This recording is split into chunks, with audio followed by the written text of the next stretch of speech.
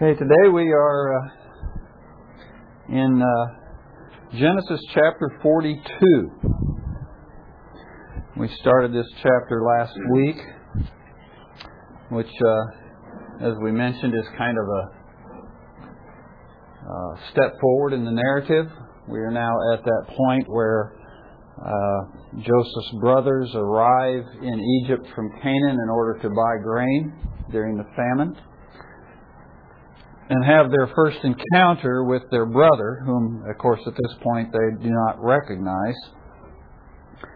And so last week we looked at about the first 9 verses or so. We stopped there at the end of verse 9 where he had accused them of being spies. And today I'd like to pick it up with verse 10 and try to get down through about verse 20.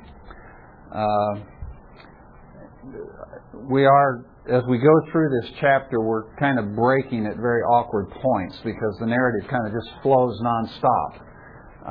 So when we broke it at verse 9 last week, we kind of ended with him making the charge that they were spies, but before they answer his charge. So it's kind of an awkward place to break, and that'll be the case as we go through the chapter. We have to break it somewhere simply because otherwise we'd be in here for a 4-hour Bible study, but which is okay with me, but you guys probably wouldn't like that.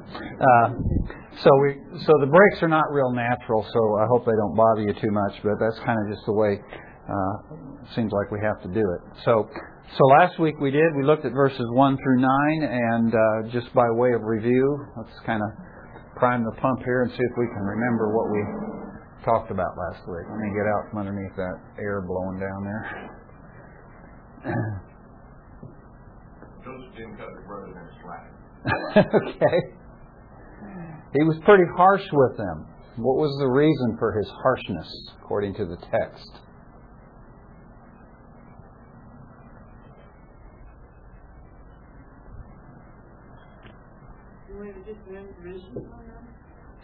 Well, yeah, we did talk about that, but it actually tells us. He remembers the dream. Okay, he remembers the dream, which accounts for why he accused them of spying. But when it talks about his harsh words, what are the reasons for his harsh words?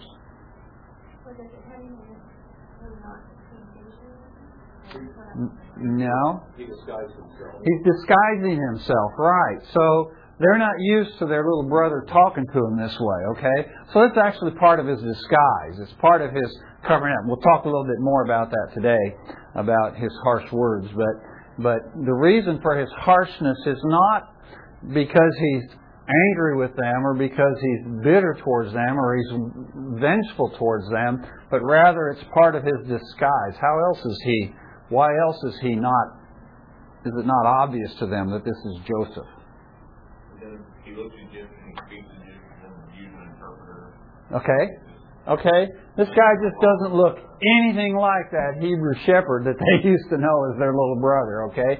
He's clean shaven, he's wearing Egyptian clothes, he's speaking through an interpreter, he speaks Egyptian, he's married to an Egyptian wife. I don't know if they could detect that or not, but he has he's been completely naturalized as an Egyptian externally. Now, we did talk about last week that he still has affections for his home and his family, and he names his children Hebrew names. So it's not like he's completely forgotten his identity as a Hebrew, but in order to assimilate and to fit into the culture, he's adopted these external evidences of being an Egyptian. So even apart from his language, when they came to see him, they wouldn't immediately recognize him and go, "Oh, this is Joseph." Okay. What else? Well, I don't know if you talked about this, but in the first verse, there's a phrase that's kind of curious to me, and especially having sons myself, I'm thinking, wow, he's still having to talk to his sons like this. Why are you staring at one another? Did you talk about that, or is there any significance in that? Is that just kind of an idiom maybe that they used back then? No, actually, I think it's indicative of the state of mind that his sons are in. One of the things that we talked about is is we've spent the last 3 chapters or so in Egypt with Joseph and looking at all the changes that Joseph goes through and the transformation that Joseph goes through in Egypt. And now the narrator brings us back all of a sudden back to Canaan and back to Hebron and back to the tents of Jacob, and we find a family that's unchanged. They're still the way they were 20-some years ago. We still have the favoritism being shown. Jacob hasn't changed. The brothers are still kind of listless, and they show no real moral courage or direction. And so I think that that's reflected in that statement there. Did you have any other thoughts on it? Well, I just think, the sons have to grow up, and if my sons keep doing that, it's going to be a long... long 20 years. Yeah. Well, that's I think what's going on. They have, yes. I mean, they're not, obviously, they're not giving Benjamin a hard time that gave Joseph, so apparently they have grown out of that, at least, comes up. That, of course, is something Joseph has to figure out, isn't it? But that becomes obvious, yes, that they've adapted a different attitude towards Benjamin. Yeah, just leaving Benjamin behind not effective, but bad things can happen. I'm going to leave one son here to carry on family. Okay. Why he take Benjamin, I don't know. Okay. I would say Okay. he was the youngest, but Okay. I would see him leaving one back just because it was going to be a ways. There's a lot of people on the road, and it's a good time. We'll leave one of the family here. So a way to preserve the family. Okay. That's a distinct possibility, yeah. Mm-hmm. Anything else? You look like you're cogitating back there. Well, I think the 10 brothers that had a economic reason for going, that all their families were good. Okay. We have no idea whether Benjamin is married at this point. Yeah, there's no indication that he's married. Yeah. Well, a side related issue, this could be a long rabbit trail, so I'll say it real succinct and not. I'm sure you won't want to get off of it, but I heard someone who's done apparently quite a bit of research in family dynamics and what happens when families don't allow one another to change. I just heard this interview this last week, and it sounds like that's what's going on here. The point being, and this happened to me when I was young before I got married. I'd go back home, even though I'd become a Christian. When I was not home, when I went back home, I got back in the same habits, had the same old friends. Mm-hmm. My mom, my brother were treating me the way they treated me back then. Yeah. And the point this guy was making is that we do that with our whole family. Yeah. And so people come back and we don't allow them to think, well, we think they're just like they were. Yeah. So we treat them that way, and they're fighting against it because we're not that way anymore. Yeah. That's an interesting point, and I think at this point we could say, as we'll discover as we go forward in the narrative, that Joseph is to be commended because he doesn't just assume that his brothers have exactly the same framework they had 20 years before. But he's giving them the benefit of the doubt. You show to me, you demonstrate to me that you've changed, and we'll see how he does that. So that's an interesting point, yeah.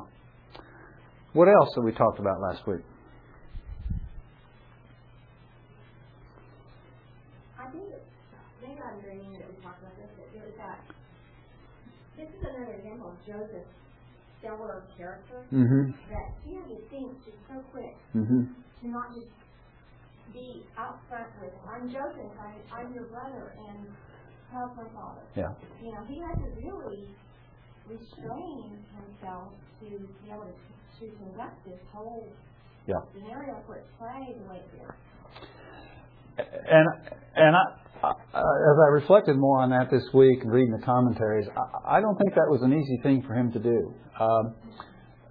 You're there. It's been all these years, and of course, Mike suggested that he might have anticipated that the brothers would show up, knowing that people were coming from all over the world and that sort of thing. And of course, that's a distinct possibility.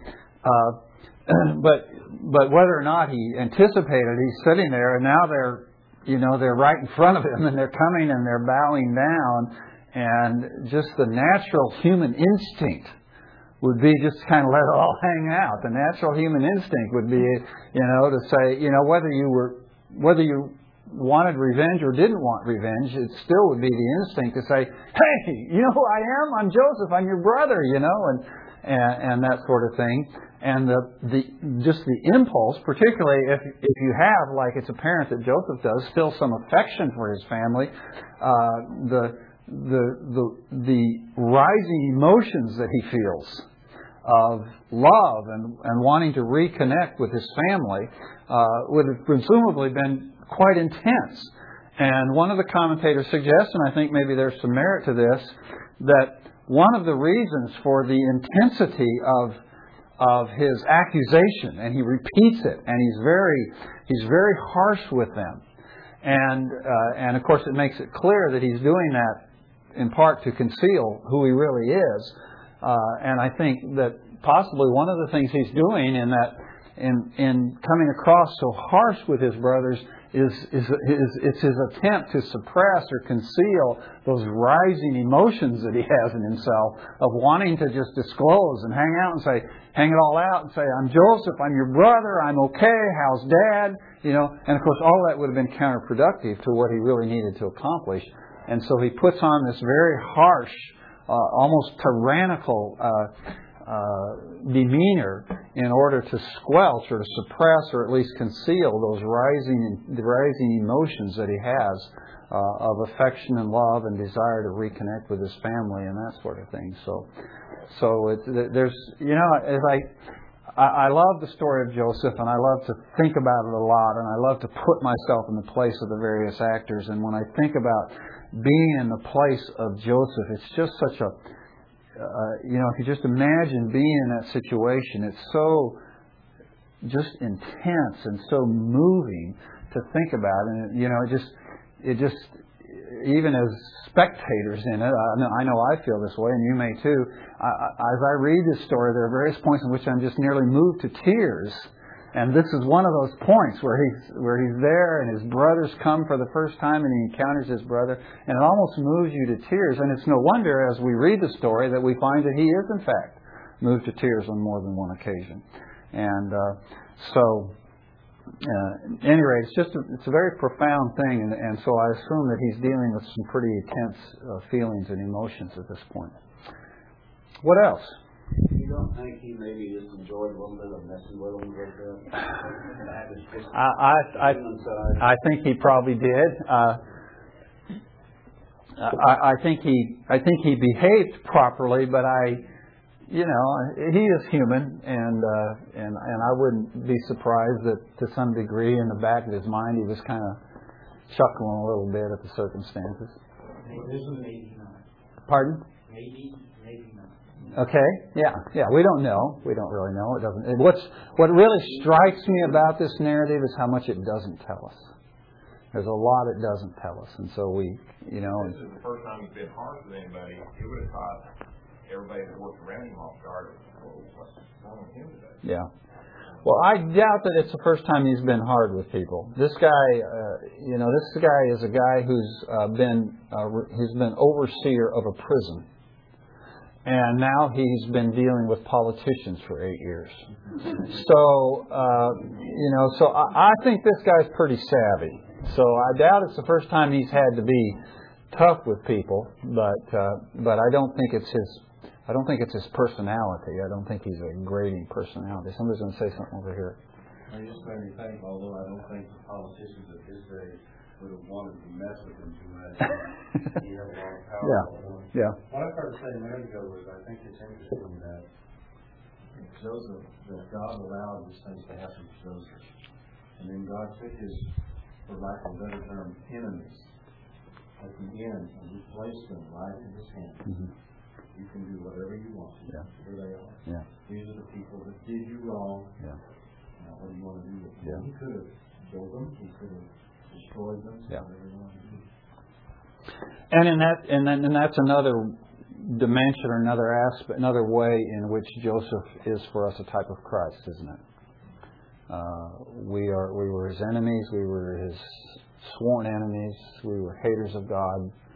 And we were at his mercy, and instead of destroying us, he works redemptively in our lives. It's just unimaginable, the love of Christ. And Joseph is an example of that. Rick, I'm probably jumping ahead, but I was wondering how much he knew of the prophecies, or whether Abraham had communicated it on down, his dream that they would, one, him out of the land, because he knew those guys had to be there to do that, and also whether they would be captive in the foreign land. If he knew that prophecy, he later considered asking him to come to Egypt. I assume he did. I assume he did because until these narratives and these stories were actually written down, they were communicated orally, and they had a very demanding way, a very precise way that they communicated those things to make sure that they were not forgotten or that they weren't lost. And so, yes, I assume that he had been trained in those, how much he thought about them as he's going through these various situations, I have no idea, but I assume that he was very much aware of them. Yeah. Even this early, you may be reading more in there, but you can almost see the seeds of his plan evolving. Yes. To bring them back. Yes. Because he keeps one brother there, knowing yes. Later come yeah. back. I believe that there are two things going on in Joseph's plan here that he sets forth and then he alters it a little bit. But I believe there are two things that are going on. One is he's trying to determine what is the condition of his family. That's one thing he needs to know. He needs to know where are my brothers, not geographically, but emotionally and spiritually and relationally, where are my brothers? How are they relating to Benjamin? How are they relating to Dad? How are they going to relate to me? Those are things he needs to determine before he reveals himself. But the other thing, and I think this text makes that pretty clear, that he's acting on the basis of his remembrance of the dreams. It makes that pretty clear. He remembered his dreams and then accused them of spying. And we pointed that out last week, that his accusation of spying is not associated with with their mistreatment of him. His accusation of spying in the text is associated with his remembering of the dreams. So I think that the narrator makes it pretty clear from the outset, although it's hard for us to see it as we're going through the whole narrative. From the very outset, the narrator wants us to understand that Joseph is acting not because of his mistreatment, but because of the dreams that he had. In other words, he remembers that he was told in his dreams that all of his brothers would bow down to him. And then in a second dream, he was told that his brothers and his parents would bow down to him.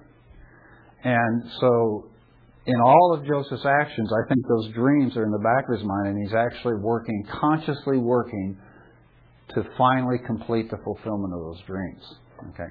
Now, one of the things that I was reflecting on yesterday was we remember that we've had three sets of two dreams each, right? We had originally Joseph's dreams, and then we had the dreams of the baker and the cupbearer, and then we have Pharaoh's dreams. And one of the things that we saw in the way Joseph interpreted the dreams of the two officials in prison and the way he interpreted Pharaoh's dreams, we saw that one of the aspects of Joseph's gift of interpretation of dreams is that he's able to look at two dreams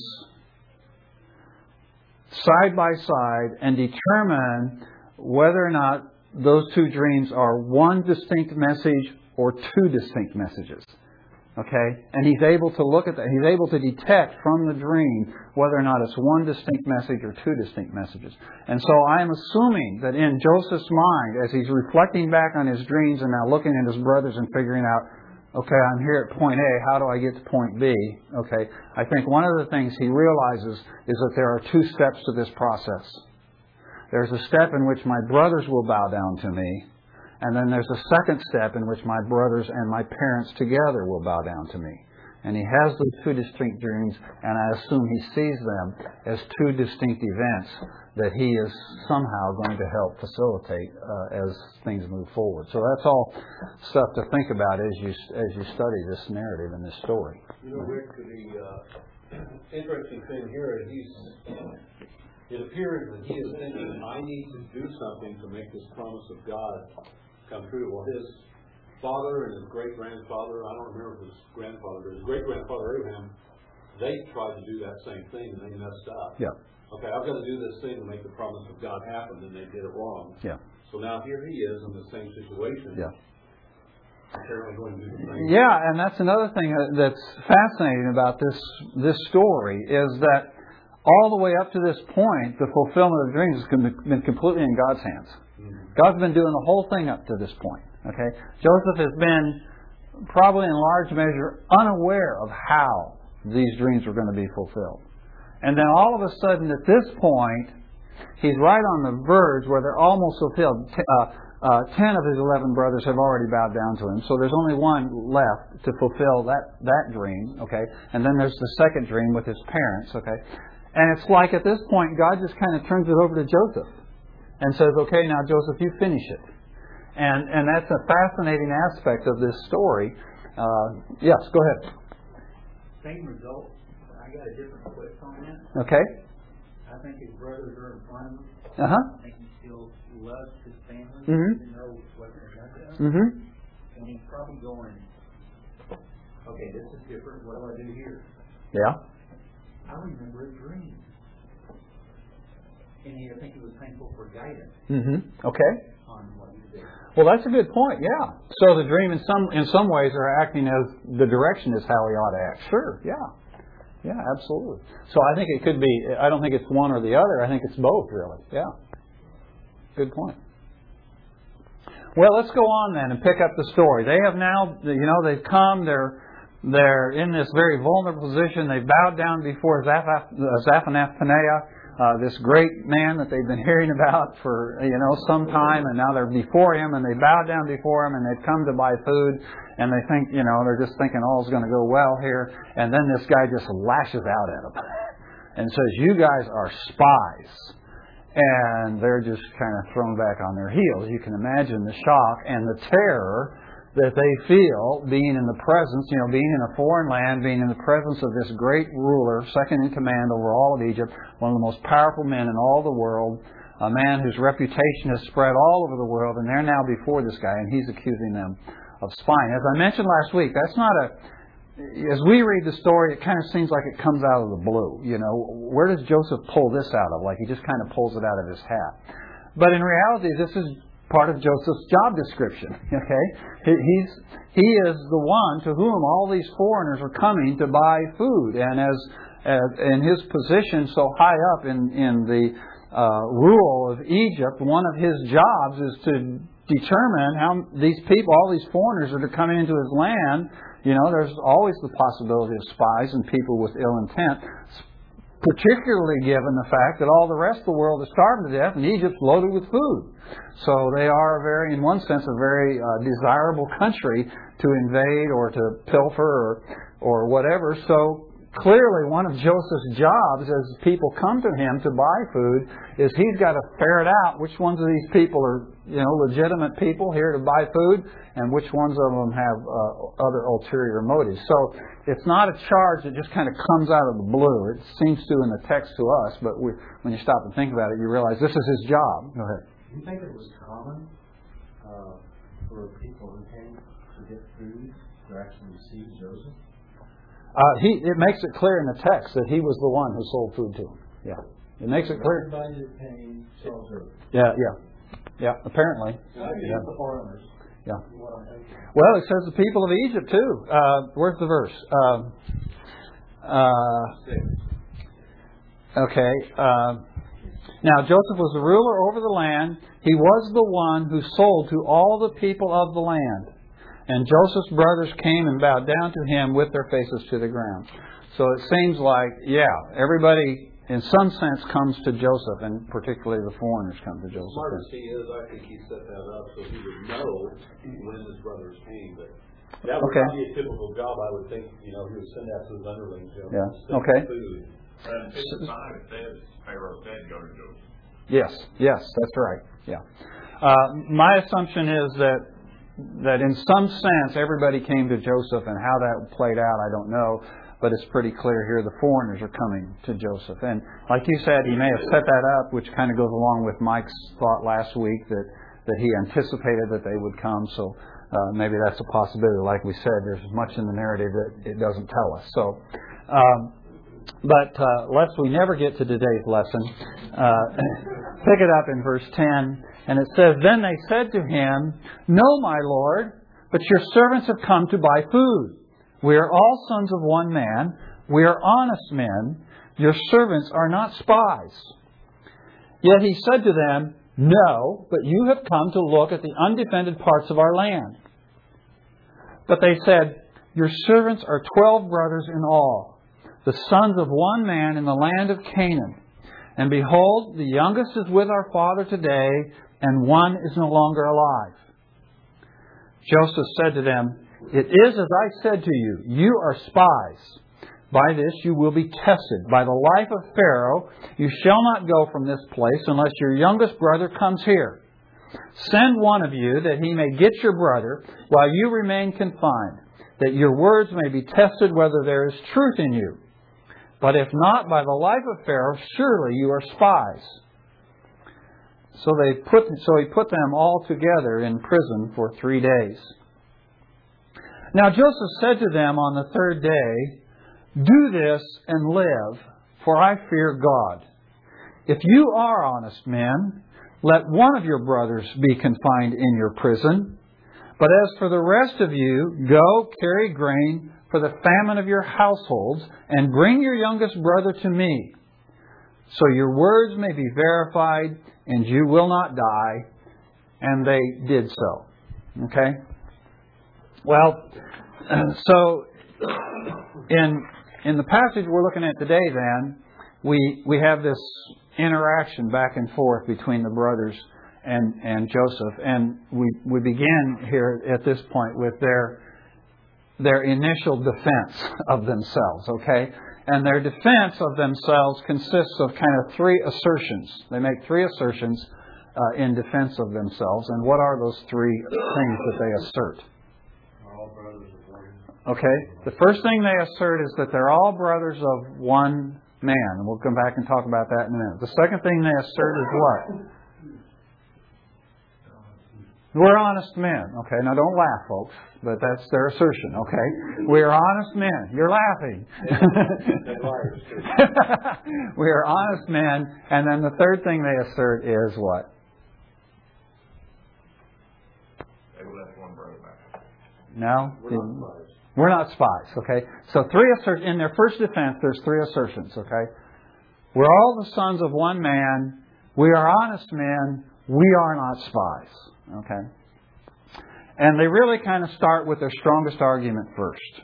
Okay. Their strongest argument is, we are all the sons of one man. How would that counter the charge that they are spies? One man can't take over a country. You would send in multiple different people. Okay. Okay. What else? We're a family. Okay. Okay, you don't risk a family. You don't risk an entire family. Okay, you don't risk 10 sons. Spying is a pretty dangerous thing. It is today. It was even more so in those days. Okay, pretty dangerous thing. Okay, so you would not. What they're asserting is it's ridiculous to assume that one man would risk 10 of his sons in such a dangerous venture as sending us to spy in the land of Egypt. Okay. Now, of course, there are arguments against that. You could make some. There's always arguments against every proposition that somebody makes, but it is a pretty strong argument, and it is the argument that they will revert to when Joseph doesn't accept their initial defense. This is the one they'll focus on. Okay, is this argument that we are all sons of one man. Okay. But in making the claim that they are all sons of one man, they have opened the door to Joseph. Okay, this is exactly what Joseph wants. He wants them to begin to talk about themselves because that's what he needs to learn. Okay, so they have opened the door. Then their second assertion is what? We are honest men. Okay, are they? Well, yes and no. Okay. In regard to their coming to Egypt to buy food, are they honest men? Yeah, of course, they are honest, okay? So in that respect, they are honest. But these are not men who have lived a lifestyle of integrity. Okay. These are the brothers who deceived and slaughtered an entire city, the city of Shechem. These are the brothers who sold one of their brothers into slavery and then made it look like he had been killed by a wild beast and took that evidence back to their father and let their father go through that intense mourning and grieving and sense of loss, and have apparently watched him suffer through that now for over 20 years without ever coming clean. Now, in the lesson, in the verse we're going to get to in either next week or the following week, there is a statement that Jacob makes that could be interpreted to understand that by this point he knows the truth about him. Okay?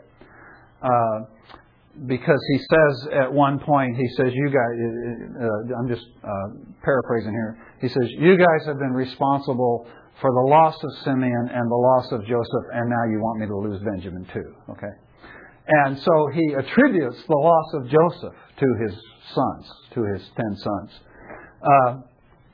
And so it might seem like at that point that Jacob has been clued in somehow as to what really happened. But I would suggest that's not the case. And the reason for that is not only does he blame them for the loss of Joseph, but he also blames them for the loss of Simeon. But they clearly are not responsible for the loss of Simeon. It's just that Jacob's looking for somebody to blame. Okay, he's got to blame it on somebody. And so he blames them. He holds them accountable for the loss of Simeon when really it was totally out of their control. And so I think probably that's also been what's going on with Jacob. Or with Joseph. But so that what I'm trying to say here is that these guys have lived a life of deception for a considerable period of time, and possibly even up until this moment. Okay, and I assume that up until this moment they have not come clean about Joseph. Although you might, when we get to that verse, you might conclude otherwise, and that's fine. But clearly, for a significant period of time, they lived a life of deception. Okay, and so it's interesting to me that one of the ways that these guys defend themselves before Joseph is by an appeal to the integrity of their character. Okay. And you know, our inclination when we read that is to kind of just laugh under our breath. You know, if we were there in the palace or whatever when this was going on and we heard those guys, you know, we'd have to, you know, kind of cover our mouths because it seems so ludicrous that these guys would say, well, if you want to know whether or not we're spies, just look at our integrity. You know? But as I thought about that and reflected on it, I thought how true that is to human nature. How true that is to human nature that when we view we don't do this with other people, but when we view ourselves, we always view ourselves in the best possible light, don't we? Or we almost always do. And so what these brothers are thinking, you know, now clearly as we're going to see as the story unfolds, this whole guilt thing about Joseph is very, you know, it's not very far down under the surface. You know, it comes to the surface pretty quickly.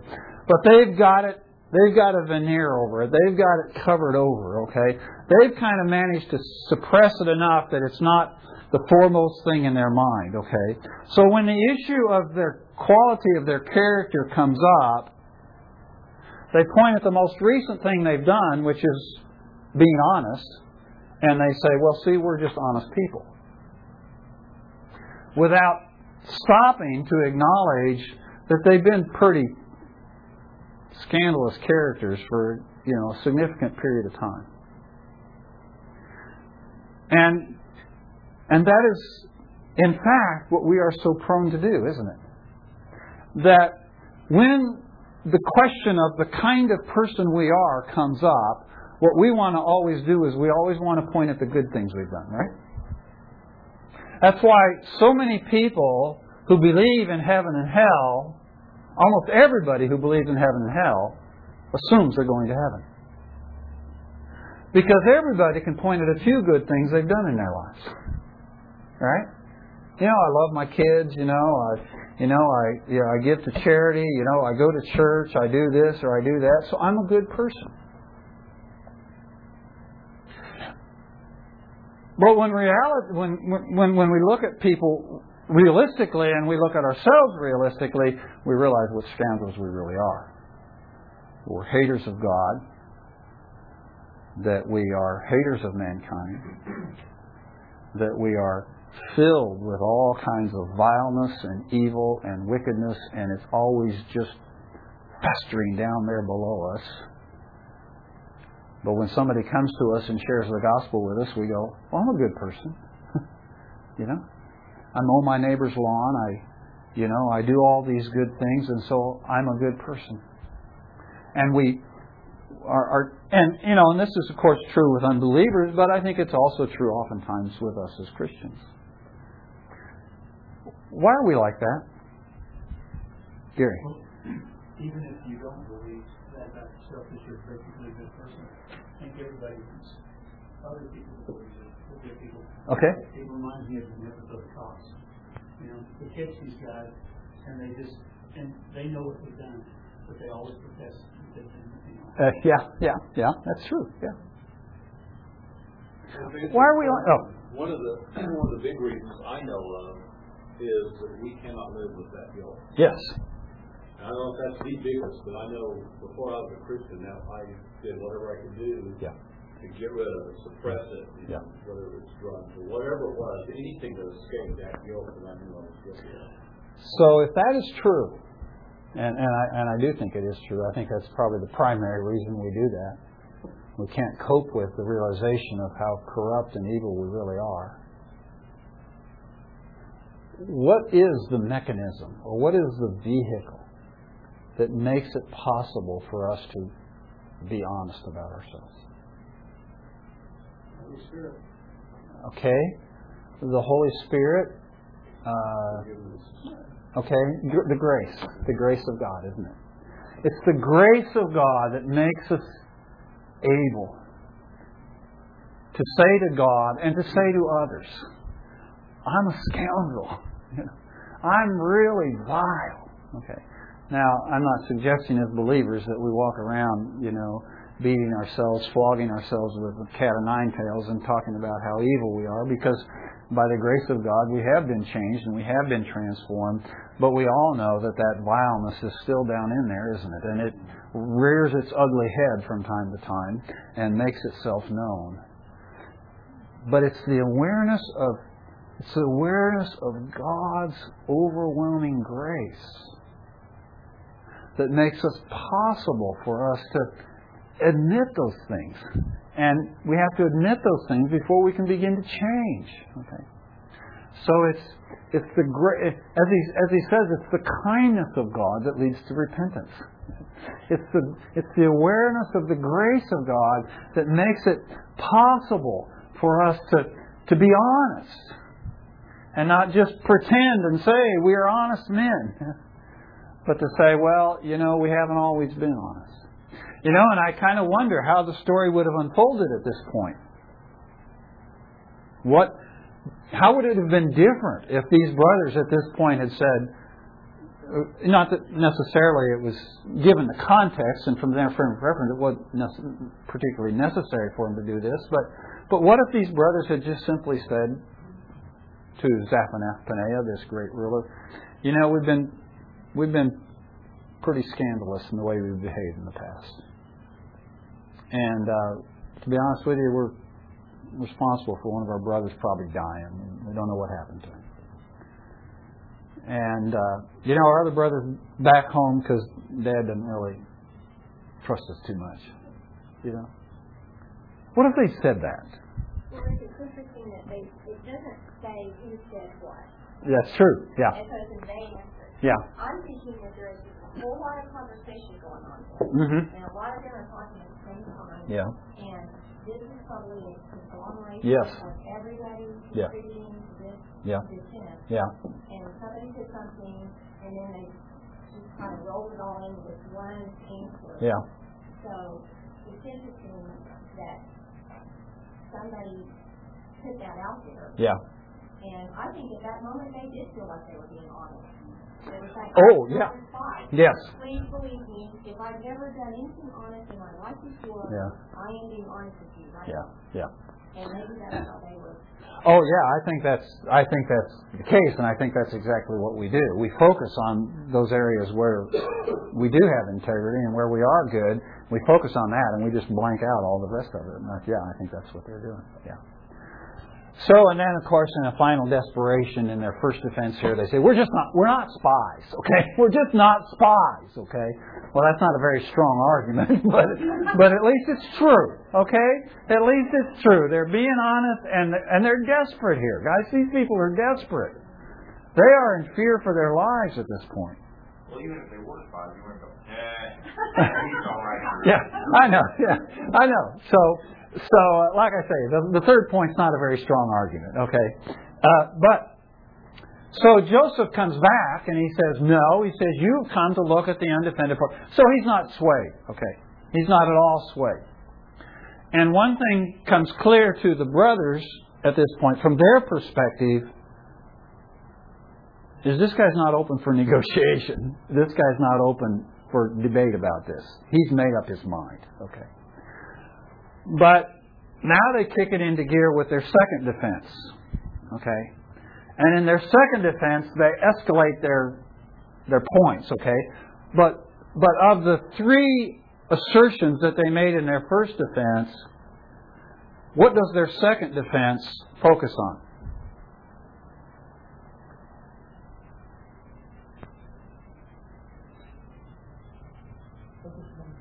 Okay, it focuses on the first assertion of their first defense. Okay, the first assertion of their first defense was, we are all brothers, or we are all sons of one man. Okay, that's the argument they come back to in their second defense, because that really is the argument. Okay, a guy doesn't send 10 of his sons off on a risky mission like this. You know, he doesn't risk the life of 10 sons. Okay, it just isn't done. Okay, well, there's an exception to every rule probably. But it just isn't done. Okay? And so this is the argument they come back to. But what they don't realize is happening is that they are now providing Joseph with the very information that he craves. Okay? I need to know about my family. And so they begin to elaborate on their family. And they say, we are all the sons. We are 12 sons in all, 12 brothers in all. Okay, well, there's only 10 standing in front of them. So now they've broadened it. Now they're talking about the whole family. And Joseph realizes, now I'm getting something out of these guys. Okay, so we are 12 brothers of one man in the land of Canaan. Okay, and the youngest brother, he's back there with Dad. Okay, he's still there today. They said. Okay, he's with Dad. Okay. And the other brother, he is no more. Some translations say he is no more, or the New American says he is no longer alive. Okay. And so this is their second defense: is we really are. We're a family. We're 12 brothers. Here's where the other two brothers are. Dad's back home in Canaan. And they've fleshed out the story a bit. Okay. Now, at the moment that his brothers appeared in front of him in the beginning of the chapter, at that moment, when they first appeared to him, what does Joseph know?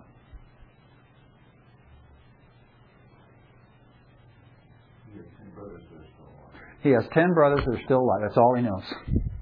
And they're right there in front of him. He has the dreams. He has the promises of God. But the only thing he really knows for certain is he's got 10 brothers in front of him. Okay. Now, after the brothers have given their second defense, what does Joseph know? His father and youngest brother are alive. Okay, his father is alive. Benjamin is alive. Okay, what else? They're in Canaan and they think he might be dead. Okay, they're in Canaan. They're in Canaan, and he is considered to be dead, or at least that's how the brothers represent it, that the family thinks he's dead. Okay. And what else?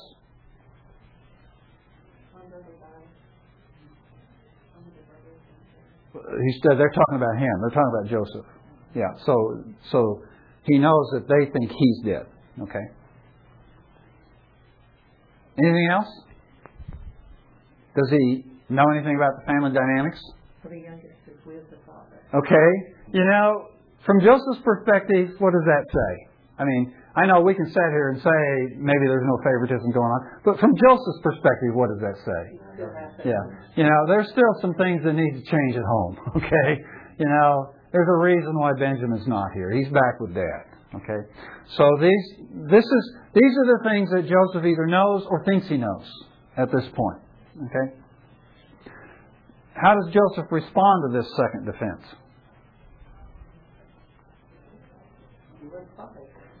Okay, he just rejects it. Yeah, he's just not going to be moved. So at this point, how does Joseph begin to look? How does Zaphenath-Paneah begin to look to these 10 brothers? Quite unreasonable. Yeah, he really is starting to look unreasonable. You know, he really is starting to look like a tyrant. Okay, and like he's really not interested in the facts. Okay, now you have to keep that in mind. That this is the frame of mind of the brothers when Joseph starts insisting that he see Benjamin. Okay. I want to see Benjamin, and the brothers are going, this guy's not in complete control of his faculties. Okay. I'm not sure we want to bring Benjamin down here. This is not a good idea. Okay. But you just have to keep that in the back of your mind. But, yes. The question you heard, I don't think you ever really responded to it about if they totally come clean with the whole issue that mentioned there. Joseph could have revealed himself immediately and they would have dispensed with all of these other trials. Very possibly, yeah. They would have known then that they had changed. Yeah. And that he could deal with them. Yeah. And, you know, the application to me is, and God knows already. Yeah. Not that yeah. Joseph didn't know. Yes. God knows that if we would just confess immediately, He would take up a lot of our... Yes, a lot of our problems. Yeah, that's a good point. Yeah, and of course, again, we don't know what would have happened. The narrative doesn't tell us what would have happened. I don't necessarily assume that Joseph would have not gone ahead with some tests. And I'll get into the reason for that next week. Is that it's one thing for somebody to say something, it's another thing for them to prove it with their life. And that's actually what Joseph, of course, is after here, is he wants to see a visible demonstration in the life of his brothers, which ultimately he will see, and it's very gratifying. But it does, you know, it raises the question. It might have expedited things considerably here had his brothers been more forthright. But what is happening here is that by Joseph's rejection of their defense, he is beginning to set in motion his plan of attack. Okay, he's beginning to set in motion the plan by which he is going to determine the condition of the family and the plan by which he is going to effect the fulfillment of the dreams.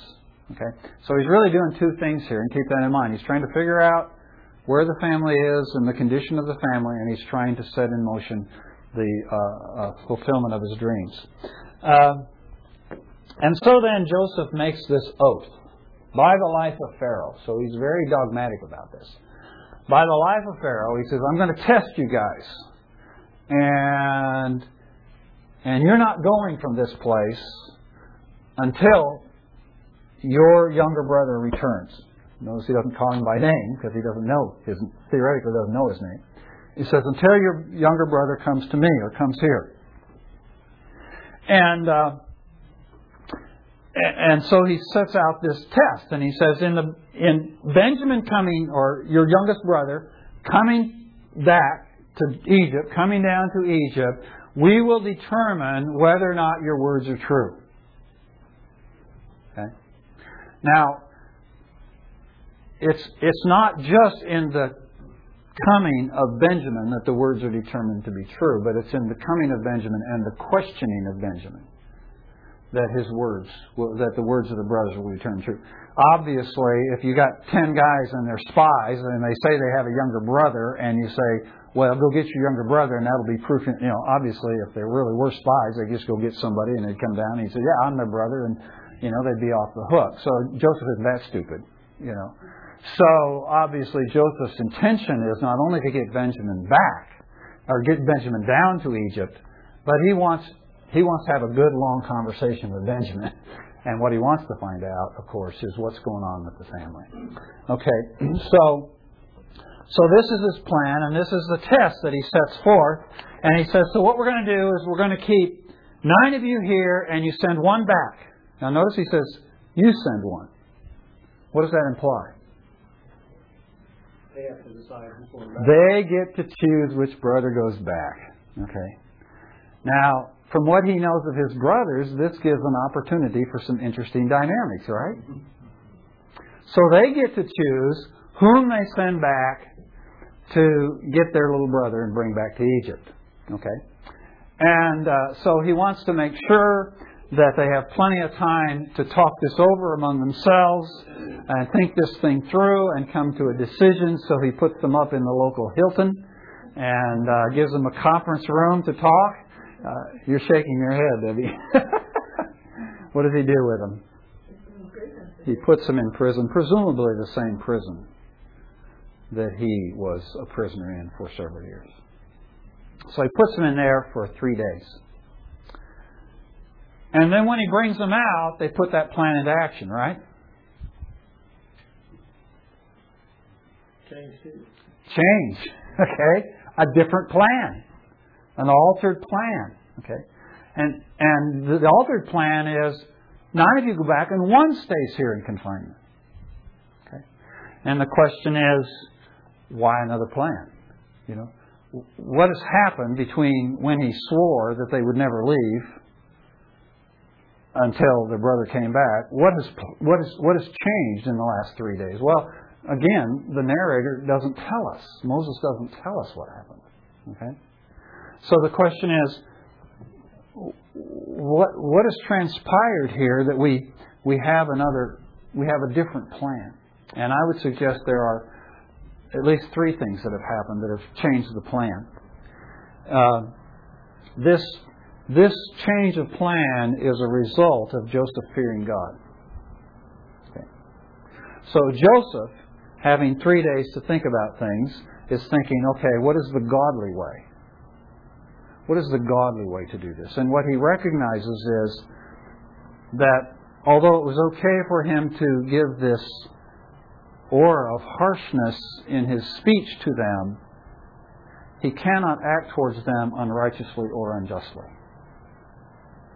And so that's why he says, when he brings them back out, or when he talks to them at the end of 3 days, he says, do this and live, for I fear God. Now he doesn't say Yahweh. He doesn't use the name of the covenant God of Israel for obvious reasons. He uses the generic name for God, okay, because he doesn't want to associate himself with Yahweh at this point. That would be a dead giveaway.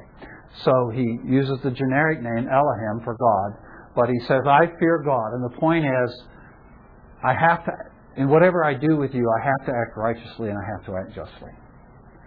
Yes, Ron. I could also think he's probably thinking at this point, I don't want my family to starve. We'll get to that. Yeah, we're getting there. Yeah. So the first thing is, the first reason there's a change is because it's a result of his fearing God. This plan shows more grace. This plan shows more justice and more righteousness. This is not the action of it. The second plan is not the action of a tyrant. It's the action of a reasonable ruler, okay, who's willing to listen to reason. The second thing is it's a result of reflection. This change of plan is a result of reflection. He's had 3 days to reflect. Okay? And the second plan is really a better plan. Because the second plan actually, in some ways, recreates or creates the same scenario under which he was mistreated. The favored son, taken away from the protection of the father, and in the presence, in the hands of his bitter enemies. Okay? So Joseph, thinking that Benjamin is probably getting this kind of favoritism that he got, and maybe the same treatment, trying to find out if he's getting the same treatment from his brothers, wants to create a scenario that's very similar to the scenario he faced at Dothan, where he's away from the protection of his father and in the hands of his bitter enemies. What will they do? What will these enemies do? Okay. So in creating a scenario where Benjamin is now away from his father and in the hands of his 10 brothers, what will happen. Okay? Now, the red flags might go up at this point, and the sirens. No, Joseph, don't do anything. You know what happened to you? Well, that's not going to happen with Benjamin. Why is it not going to happen with Benjamin?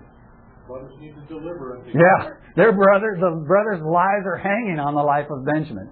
So while it is perhaps a little risky, it doesn't entail the same risk that it did with Joseph, because these brothers' lives depend on them delivering Benjamin safely to him, and of course when he gets to Joseph, then he's safe. So it doesn't entail nearly the same risk, but it creates somewhat the same scenario. So it's really a better plan, and one that Joseph's been able to develop apparently through some reflection. The change of plan is also, and this comes back to the point Ron was making, the second plan is also a result of a sense of responsibility. Joseph senses his responsibility to the families. So he can't just keep these guys here indefinitely and keep this food here, because he's got people back there that are starving to death. And the thing that we saw about Joseph is that when he remembered his dreams, what strikes Benjamin is not, what strikes Joseph is not the sense of the honor and the power that he gets in his brothers bowing down to him, but that sense of responsibility that someone has when someone bows down to them. Who is the greatest among you but he who is the servant of all? And that's the attitude that Joseph has about his brothers bowing down to him. The attitude his brothers had when they first heard the dreams is, we're not going to give honor, we're not going to give homage to Joseph. But the thing that impresses Joseph is, I'm going to have a responsibility and an obligation to my family. And I'm going to have to care for them. And so that sense of responsibility comes up here, and he realizes this is what we need to do. And so he institutes this second plan where he will send the 9 brothers back with the food and keep only one. And we'll see how that one is selected next week. But could it be that they changed the plan a little bit? Because it almost reads like, I'm going to throw you in jail so you guys decide which one of you goes back, and they couldn't decide, which told him something about them, that they could not agree, or that they were not willing to risk Benjamin. They said, we can't, you need the next time you go down here, we don't want to do this to Benjamin, bring him down here and he'll have all of us. So it may be that he was waiting. I mean, I agree at all times to make a better plan, but also he may have been waiting for them, but if they'd have come up and said, okay, I'll go back, he might have gone through that. I don't know. Well, possibly. The intriguing thing here is we really don't know what happened during those 3 days. And I have to assume that Joseph had ears in the prison. He probably had people in the prison listening in on those conversations, but it doesn't tell us any of that stuff. So we really don't know for certain. But there is kind of a troubling aspect of this, and some commentators raise this, and so I just want to address it real briefly. Some suggest that Joseph, because he is to some degree revengeful and bitter, is acting in a way that's irresponsible towards his father.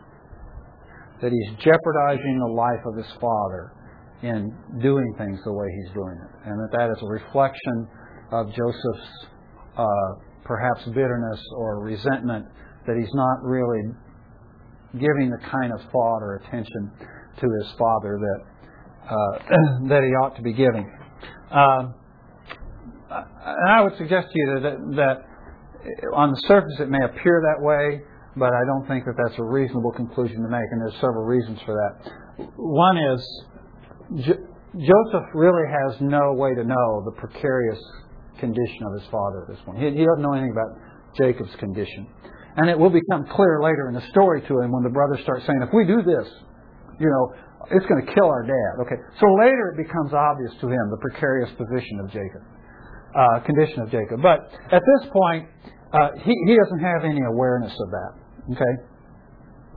The second thing is, as I've already pointed out, there's not a great deal of risk inherent in this. Okay, at least from Joseph's point of view. There's not a great deal of risk inherent. It does recreate the scenario, but it doesn't recreate the risk, because these 10 guys have every possible reason to keep Benjamin alive till they get into Egypt. Okay, so in that respect, Jacob is not thinking in terms of there's a great deal of risk here. But on the final point, what he's really needing to do is he's needing to recreate this scenario so so that his brothers have a chance to be tested in the way they were tested before and failed. And so it's like they've been tested once and they have failed miserably, and now we're down the road many years, and we want to put them in a similar test to see how they do.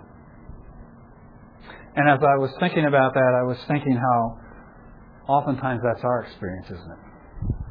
We go through tests in our life and we fail.